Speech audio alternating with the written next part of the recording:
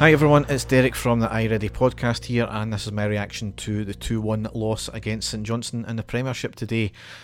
Diabolical, really just absolutely diabolical. And could this be the day that Gio gets his jotters, and could this be the day we lost the league? Obviously mathematically that's not going to be the case, but with the way we're playing, you just don't see any changes unless there's wholesale changes within the team, and that starts really at the management. Arguably some people could say it starts at the board, but that was just diabolical from Rangers today. Not the effort in the first half, certainly, but the execution was just shocking. We lined up with two changes from the Ajax game. We lined up McGregor, Tavernier, King, Davies, Barisic, Sands, Lundstrom, Tillman, Sakala, Cholak and Kent. On the subs bench we had McLaughlin, Davis, Matondo, Kamara, Morelos, Wright, McCann, Arfield and Ufeko, I think. Forgive my pronunciation there. But in the first half, utterly calamitous, yet utterly predictable. Can't fault the effort, as I said. The execution we can fault though. 74% possession, 17 shots but only 3 on target, 12 corners as well. Contrast that with St Johnstone, 3 shots, 1 on target, 1 goal. Really sums it up. It was really like watching a Mark Warburton team. Plenty corners, plenty possession, doing absolutely chuff all with it. We're trying to create different options, we're hitting shots but really never putting their keeper under any pressure. Our best chance of the first half came on the 19th minute when a corner came in from left to the middle. Sakala leaps up into the air on the spot under pressure, and it was a great header off the bar. We kept on trying, we had plenty of possession. St Johnstone I don't think got past the halfway line more than half a dozen times, to be honest. McGregor had absolute bugger all to do until right at the end, but we just never put the keeper under any pressure, and it was just the same old, put the cross in, try and get something, shots that were getting deflected out for the corner. I mean, granted we were trying at least, and that's how it's got. We're praising the team for trying, not actually doing the job. However, as what generally happens with this Rangers team, we were hit on the sucker punch with really the first attack St Johnstone done in the whole half, and on the 41st minute they went 1-0 up. First time up the park, not dealt with, dithering about at the back. Tavernier gives the ball away on the left.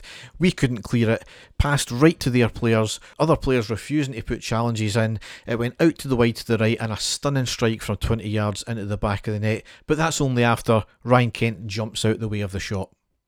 Ludicrous, absolutely ludicrous. It was a fantastic shot, can't take that away from them, but the fact that we couldn't put a challenge in, the fact that we give the ball away, the fact that once again Ryan Kent shits out of it, not acceptable in the slightest. You knew that was going to happen after all the possession, all the chances we had that were really not even clear-cut chances as well. That's the best of it.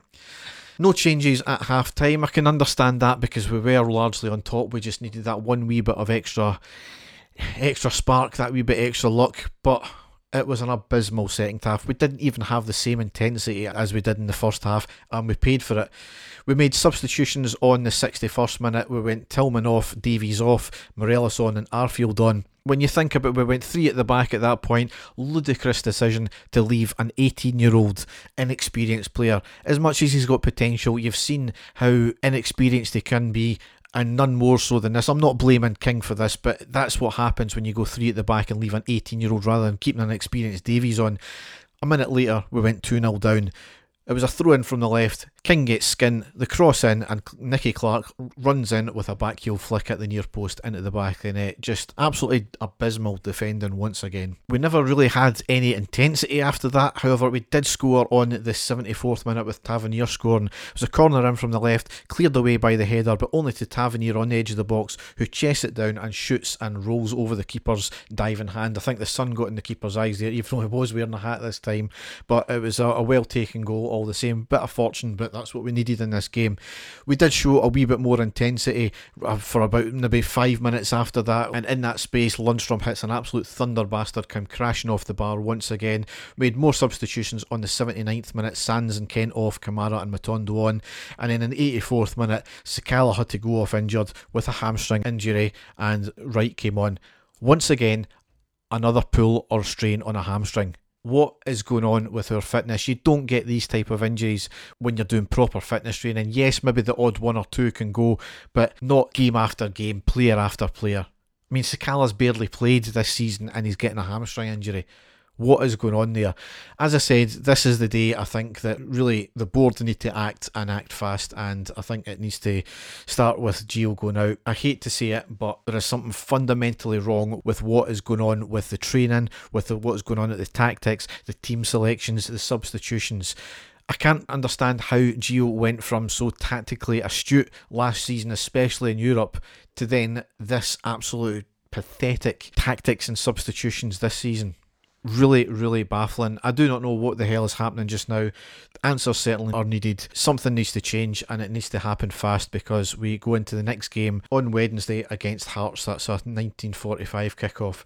So Dave and I will be back we are recording on Tuesday to sum up the last couple of games, and hopefully that will be out either in the early hours of Wednesday morning or later on the Wednesday before the game. So all that's left to say is thanks for listening and goodbye.